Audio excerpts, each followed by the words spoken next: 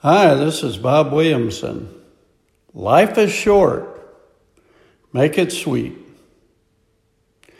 Yesterday, I went to the doctor for my annual checkup. I still have to get some blood work done, but his early prognosis was excellent, I think. He told me I was in great shape, and then added, for someone your age, why couldn't he just slap me on the back and say, Bob, you're in great shape, and leave it at that? Oh, but no. He felt the need to remind me that I was getting old. You might be inclined to point out that I am getting old. I suppose so, but I don't feel old, so that's something. Billy Graham was asked by a university student, what is life's greatest surprise?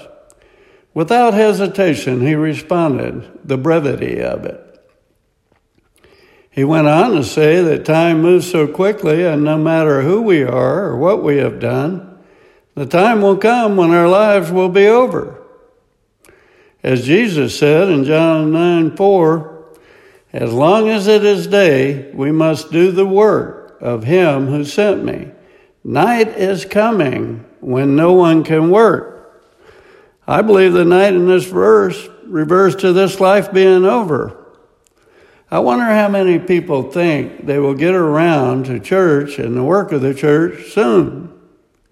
How tragic will it be to put it off too long? When I entered retirement, I thought I'd be bored silly. But the truth of the matter is that I'm as busy now as ever. I want to squeeze the most out of each and every day. The older I get, the more cognizant I become concerning my journey and how long it might last. When various friends start dropping out like flies all around me, and they are the same age and or younger than me, it is similar to seeing the sun slowly sinking on the horizon and knowing that soon it will be dark, but going ahead and staying offshore in the hopes of landing just one more fish. One time I was trying to encourage my aging father to exercise, and he responded that he got his exercise being a pallbearer at his friends' funerals. I'm beginning to see what he was talking about. His approach to his impending demise was laced with humor and profound statements.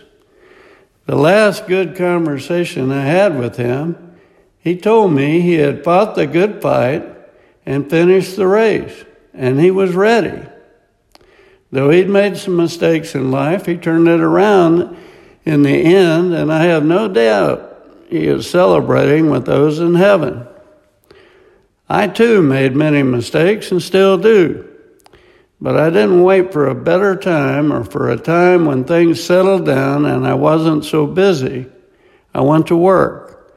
And though I don't know when the Lord will give me the call, I too am ready.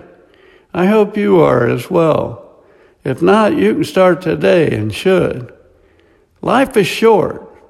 Make it sweet. James 4:14, yet you do not know what tomorrow will bring. What is your life? For you are a mist that appears for a little time and then vanishes. This is Bob Williamson. Thanks for listening.